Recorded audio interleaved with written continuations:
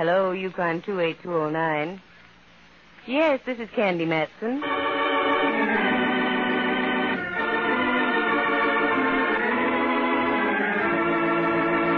The National Broadcasting Company presents Candy Matson, Yukon 28209. Ladies and gentlemen, before we commence tonight's Candy Matson story, it's a very great pleasure to welcome as our distinguished guest this evening the widely read radio columnist of the San Francisco Examiner, who conducts his own radio column under the title Day and Night with Radio and Television. Mr. Dwight Newton. Thank you, Dudley Manlove. Recently, I conducted a popularity poll to determine our readers' favorite radio program originating in San Francisco. Heading the list, and a top-heavy favorite, was your Candy Matson program. In behalf of the Examiner readers who participated in the poll, I am happy to present this award, which reads as follows. 1950 San Francisco Examiner Favorite Program Award. This certifies that readers of the San Francisco Examiner have voted Candy Matson their favorite local radio program in a poll conducted by the undersigned writer of the column Day and Night with Radio and Television. Congratulations to all who participate on the Candy Matson program, to Monty Masters, who writes and directs it, and to you, Natalie Masters, the Candy Matson star. Thank you, Dwight Newton. We're doubly proud of this award tonight because next week's program will mark Candy Matson's first birthday.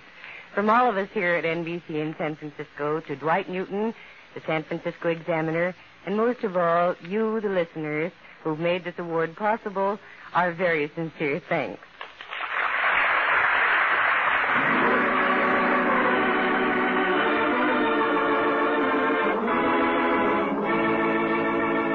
We continue now with Candy Matson, Yukon 28209.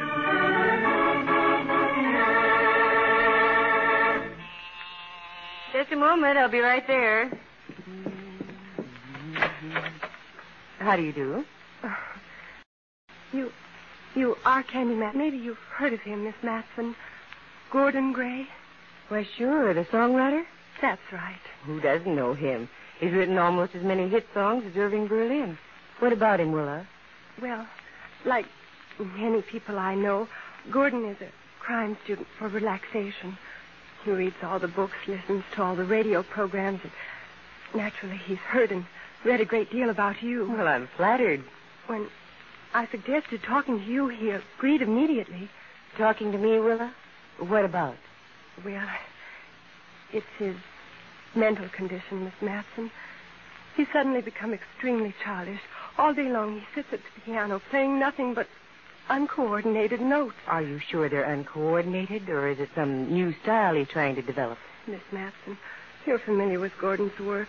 Songs like Lazy Old June, The Tenderness of You. What he's doing now is just musical gibberish. How well I remember Lazy Old June. I was just a kid in high school at the time. Are you living with your brother, Willa? No, I'm not. Just as well, too. I don't think I could take it. Why do you say that? These foolish notes he plays. He says he's working on a thing to be called Symphony of Death. That someone is going to kill him. What? Now you've got me interested. I hope so, Miss Matson. He won't talk to me. Every time I drop by, Gordon just sits at the piano, laughing horribly, and playing these kindergarten notes. As I said, he's a great fan of yours. Won't you go and just speak to my brother? Sure, I'll see him. Gordon Gray with a shattered mind. What a pity, if true. Think of all the jukeboxes that would have to settle for promissory notes.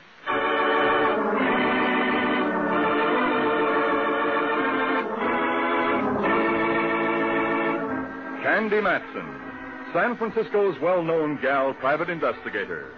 Merely trying to get her penthouse on Telegraph Hill cleaned, and she walks into a stack of memories. Memories created by a songwriter named Gordon Gray. Symphony of Death. It never became a popular composition, but it will always be on Candy's all-time hit parade, a tune she'll never forget, because it brought about a very strange chain of events and a fascinating finish to the entire story. Oh, and the in-between department? Well, here she is, the gal who never suffers from gaposis, Candy Matson. When I went into the cold, hard world to make a living for myself, Gordon Gray was an American institution. That's when he wrote his never-to-be-forgotten The Rhapsody of You. I'd had no idea that Gray was in San Francisco. The last I'd heard, he was in New York, working on the score of a brand-new musical. So when his sister confronted me like that, naturally, I was caught a bit off base. She wrote Gordon's address for me, and like the rabbity little elf she seemed, ducked out as abruptly as she came. Then I dressed, drove over to an apartment house on Powell Street, just down from the family club. I pressed the button. It blew an ugly little noise back at me. I entered, went up the stairs to 221. The door opened. Yes? Mr. Gray? Yes, that's right. I didn't call you on the phone. I thought I'd just more or less barge in on you. I'm Candy Matson. Candy Matson. Do come in. Oh, please, do come in. Thank you. So, my little sister finally got up enough gumption to call you. Yes, she came by this afternoon. We had quite a nice little chat. A nice chat. With my sister? Impossible. The little mouse doesn't know how to put one word after another. Oh, here. Do sit down, won't you? Place is a mess. I've got manuscript all over the floor, the highboy, the whatnot, everywhere. Highball, spot of sherry? Thank you. No, not right at the moment. As you say. I beg your pardon? It's nothing, really. I'm just thinking of my monstrous joke. I'm going to be killed, you know. Yes, so your sister said. Do you mind? My sister. Young. She's young enough to marry a grandchild. Do you know what? She thinks I'm slipping my cable.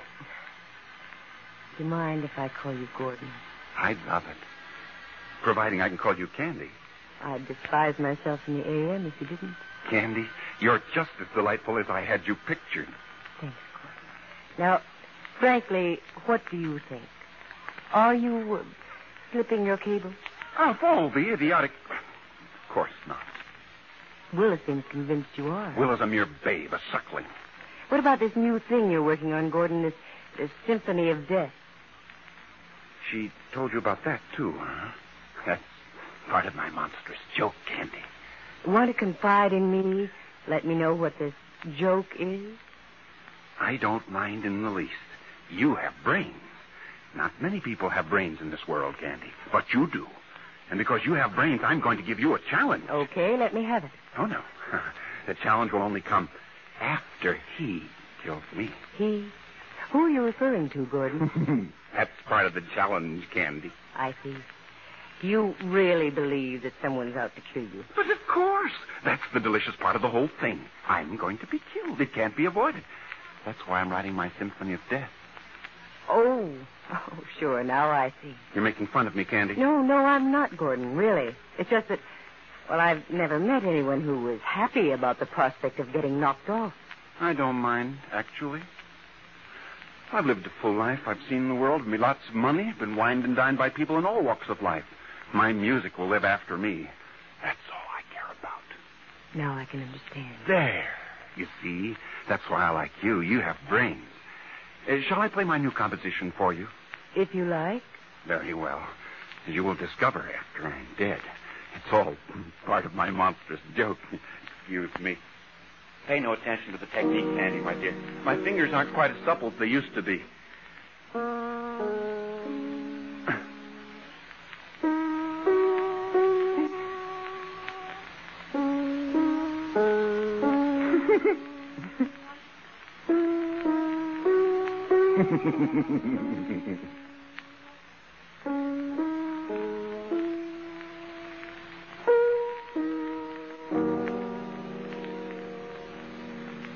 There. What do you think of it? Gordon, I think it's a great, monstrous joke. I knew you'd see it. It's part of the joke. You're very sharp. I knew it. That's part of the joke, and you can see it. You pay wonderful compliments, Gordon. Thank you. But don't you think this Symphony of Death is a complete departure from your usual style? From something like, well, the Rhapsody of You, for instance? Certainly. It's because of him. I had to write something dedicated to him, didn't I? Well, to scramble a dangling participle, who's him? The man who's going to kill me.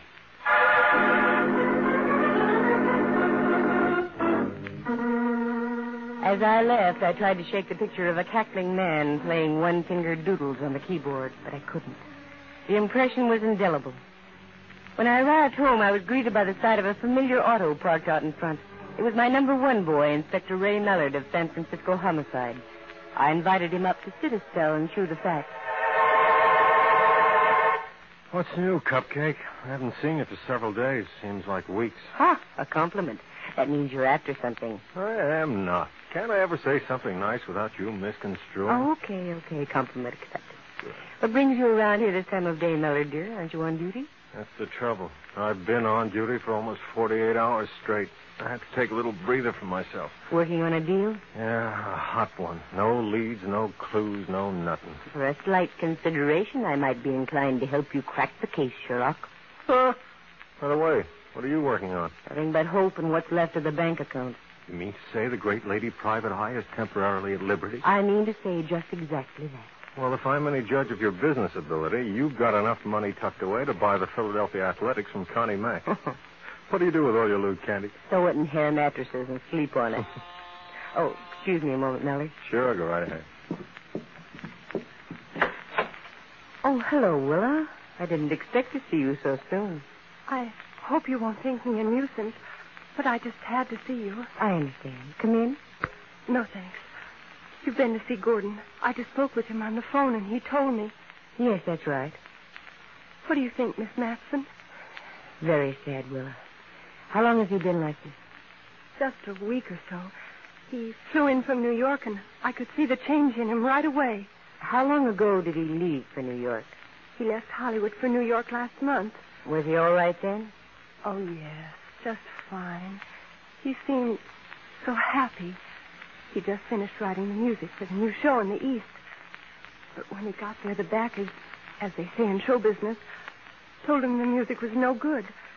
He said he'd return to the coast and redo it. But instead of going back to Hollywood, he came here, took that apartment on Powell Street, and he's been holed up there ever since. Do you think being told his music was no good had anything to do with his present condition? Oh, I'm sure of it, Miss Matson. He's always been such a sensitive person. No, Willa. I've known several people who've snapped momentarily under a terrific strain. Maybe it's not as serious as you think. But what am I going to do? Well, first he needs aid, immediately. I know a Judge Conway here in town. I think he'll help you get Gordon committed to a sanitarium where he'll get the finest medical aid available. A sanitarium? Oh, no, Miss Matson, that would kill Gordon. It's either that or have him get progressively worse. I suppose you're right. Would you talk to Gordon? Explain what must be done? I don't think I'm capable. Sure. I'll do it, Willa. You sit tight, and I'll call you just as soon as I speak with Judge Conway. Thank you. Thank you so much. I imagine I should inquire as to how much you charge for your services. No, forget it, Willa. Getting Gordon Gray back to normal will be pay enough. You're just wonderful, Miss Matson. Goodbye. Poor kid. So helpless. Poor kid is right. I couldn't help overhearing. She's about 90% mouse. She and Gordon must have been poured right out of the same mold as far as sensitivity is concerned. Is that the Gordon Gray, Candy? The famous songwriter? That's the one. And he's cracked up. Mm-hmm. Downright shame.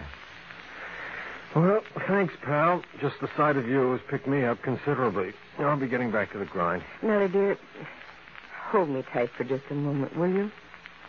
Sure. Don't let Gordon Gray get you down, Cupcake. Well, it wasn't a very pretty sight. And I've got to face him again. Thanks for the hug, Mellard. I'll return it someday.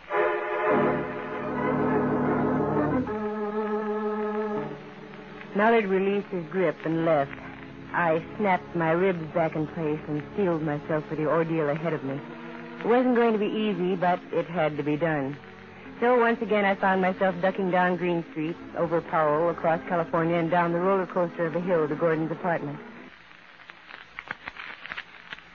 He answered the door, and I was met with just as much enthusiasm as before. Candy Matson, I was wondering where you'd been. You've been gone for ages, darling. Do come in. I got a surprise for you. When did you get back from Europe? When did I get back? Oh, just a day or so ago. Your letters were wonderful. I especially adored the one from Naples. What a time you must have had. Yes, quite a time, Gordon. How's the new symphony coming along? That's the surprise, my dear. It's completed. Long last, it's finished. To be perfectly frank, Candy, I think it's great. I've been in touch with Toscanini. He's going to give it its premiere performance at Carnegie next month. I've already sent him the revised manuscript. Can you picture it, Candy? A hushed crowd. Maestro raps his baton. The orchestra comes to full attention. Then that magnificent, firm downbeat of Toscanini's and Symphony of Death is making its debut. First, the allegretto.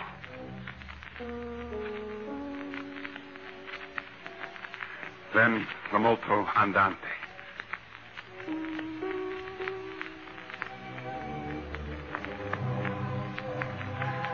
The audience is at first inclined to scoff, to think that Gordon Gray could write serious music, from Lazy Old June to Symphony of Death. Too much of a step, they'd say. Then Toscanini glides into the con molto. The audience tenses, not believing their ears. Little by little, they understand what Gordon Gray is trying to express. Then, as if it were not enough, Toscanini moves into the breathtaking finale. It soars, it moves. It transports everyone in Carnegie Hall into another world. And abruptly, Symphony of Death.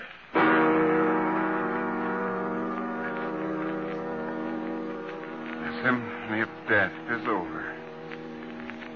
The audience arises as one. They shout for Gordon Gray, the composer. History's being made. More shouts for the composer. But Gordon Gray isn't there. Gordon Gray's dead. Because of him. Gordon, listen to me. Because of him. The world will have to be denied any further music from the pen of Gordon Gray. I said listen to me, Gordon. Oh.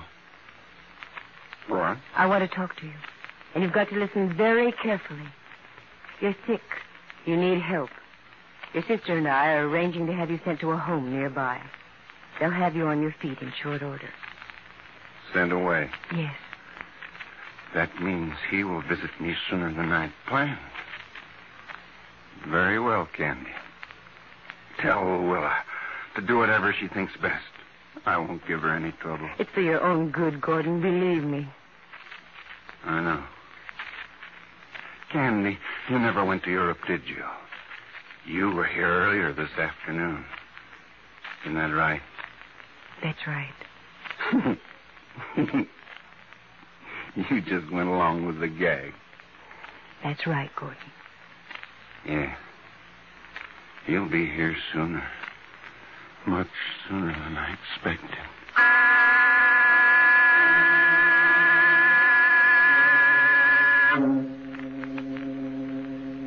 Gordon Gray went into the other room and lay down on his studio couch, face down. That's when I tiptoed out of the apartment. If only I could have peeked into the future, I'd never have left, because that was the last time Gordon Gray was seen alive. I went home, fixed myself something to eat, turned the radio on low, and sat down with a book called That Frail Vessel, a book about the behavior of the human mind. Out of one corner of my ear, I heard it. It was the 10 o'clock news over NBC with Sam Hayes. And there it was. The body of Gordon Gray had been found in his apartment. The book clattered out of my hands, and I sat there for a moment stunned. But only for a moment. In another second, I was driving over to pick up an old pal of mine, Rembrandt Watson. There was a good reason for it. Rembrandt's studying to play the cello. On the way over, I noticed a headline. The police had the net out for Gordon's sister, Willa. Rembrandt was home. He was agreeable to going to Gordon Gray's apartment with me. And before you could bat an eyelash, providing your batting average was good, we were in said apartment alone. My word, girl. What a garish-looking place. It didn't belong to Gordon personally, Rembrandt. He was merely renting it. He still doesn't deny the fact that it's garish. Can't be the truth now. Why did you want me to come to this Victorian mausoleum with you? Just a hunch, Ducky. Are you still taking cello lessons? Taking them? Girl, don't be ridiculous. I'm now giving them. Even better. Just as I thought. The boys in blue haven't touched anything. The manuscript for Symphony of Death is still on the piano. Can you play single notes on the piano, Rembrandt? I can try. Good. Run your hangnails over this. Strange. This isn't music. Just a series of notes with no meter, phrasing, or regard for the proper time to the bar. Exactly. Play it just the way it's written. Very well. And call out the notes as you go along. I think I'm beginning to understand Gordon's Symphony of Death. As you say, C, A, D. Then for no reason at all, there's a rest, Candy. B, A, D, and a rest. Go ahead. E, G, G, and another rest. Mm-hmm. And then it goes D, E, A, G, then a long gap in the manuscript. You know what that spells musically, Ducky? Bad egg dead. Utter confusion. Mm-hmm. On the other hand, I don't think so. As we say in the movies, continue on. F, A, G, G, E, D. No timing at all. That spells fagged. So am I. However, it goes on like this. D, E, A, F. Another rest, then B, E, E. Finish. What? Through. It's kaput. Finish. Let's see now. Bad egg dead. Fagged. Deaf. B. Candy, love. If you're going to the notes of the musical scale, you could spell practically anything out of A, B, C, D, E, F, and G, even from a tune. All over town for you? Listen, look, I don't care. My brother's dead. I read it in the papers. How did you get in here, Willa? The cops are surrounding the place. I just walked in through the front door. Oh, wait till Mallard hears about this. Willa, you didn't kill Gordon, did you? No, Miss Matson, I didn't. Honestly, I didn't. I believe you, Willa. Because I think I know who did kill your brother. You do? Tell me. Oh, please tell me. Down at the Hall of Justice. Okay, let's go. Oh, Rembrandt, bring along that bust of Beethoven sitting on the piano, will you? Pleasure, dear. I'll be glad to. Candy, this thing must weigh at least 15 pounds. Well, you're the only man in the group. Oh? Oh. Very well. Come along, boss. Hall of Justice or likewise.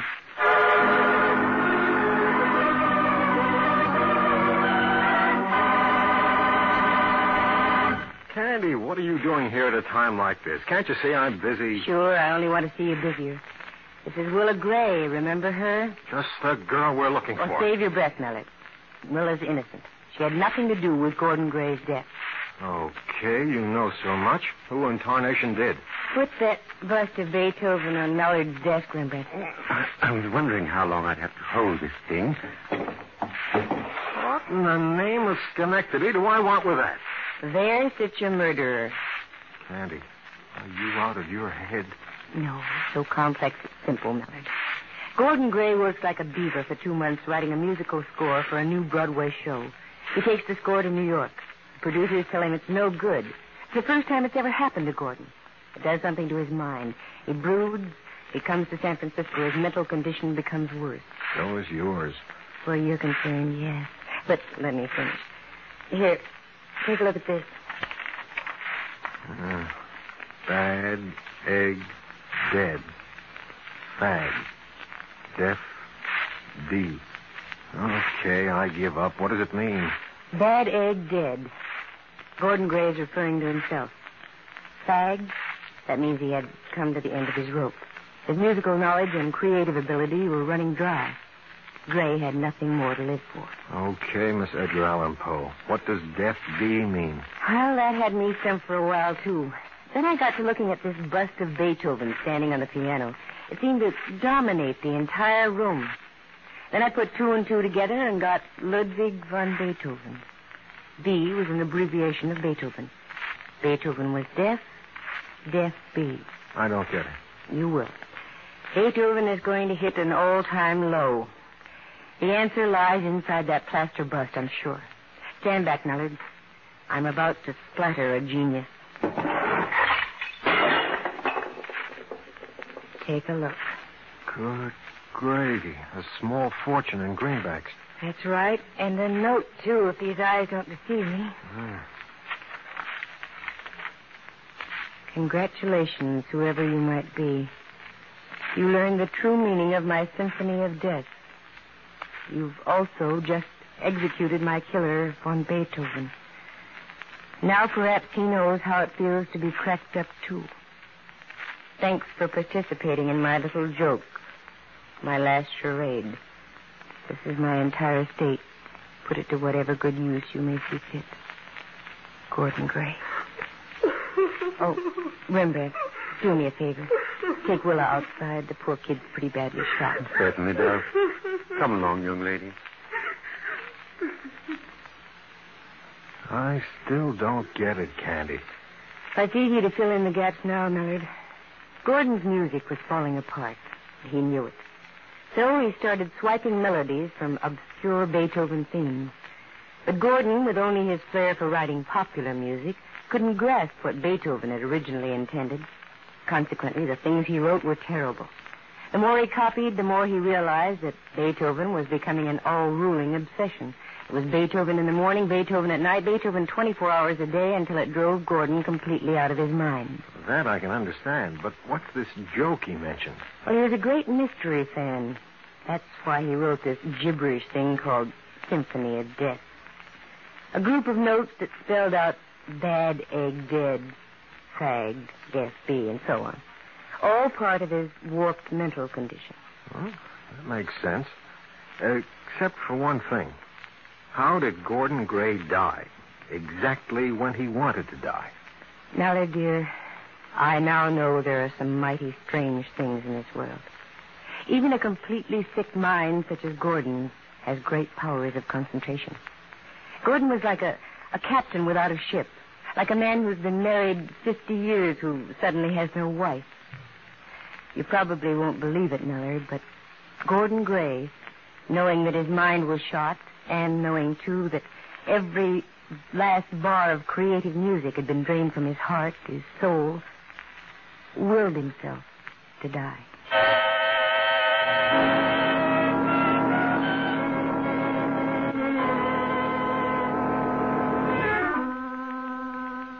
Fantastic? Not necessarily so. There are many stories about animals who have done the same thing.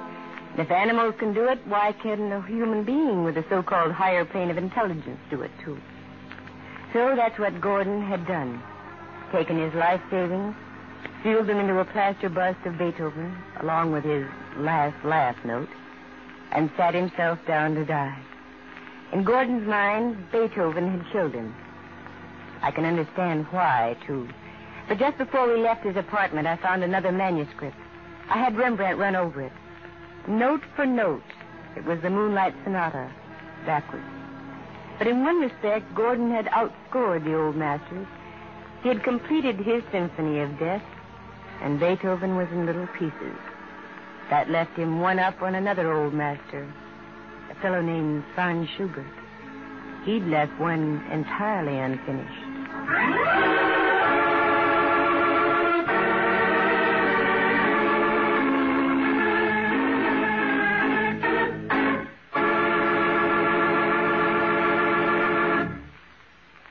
The characters in tonight's story are entirely fictitious. Any resemblance to actual people is purely coincidental. Actors heard this evening were Phyllis Skelton as Willa Gray. John Grover was her brother, Gordon Gray. Jack Thomas as Rembrandt Watson, and Henry Leff as Inspector Ray Mallard. From the star of our program, Natalie Masters, and from her husband, Monty Masters, who writes and directs Candy Matson, and from the staff of the National Broadcasting Company, we wish to express our deep thanks and sincere appreciation to the San Francisco Examiner and Dwight Newton, radio columnist of the Examiner, for tonight's presentation, naming Candy Matson as the #1 program in the San Francisco metropolitan Bay Area. Listen again next week at the same time. For excitement and adventure, just dial Candy Matson, Yukon 28209.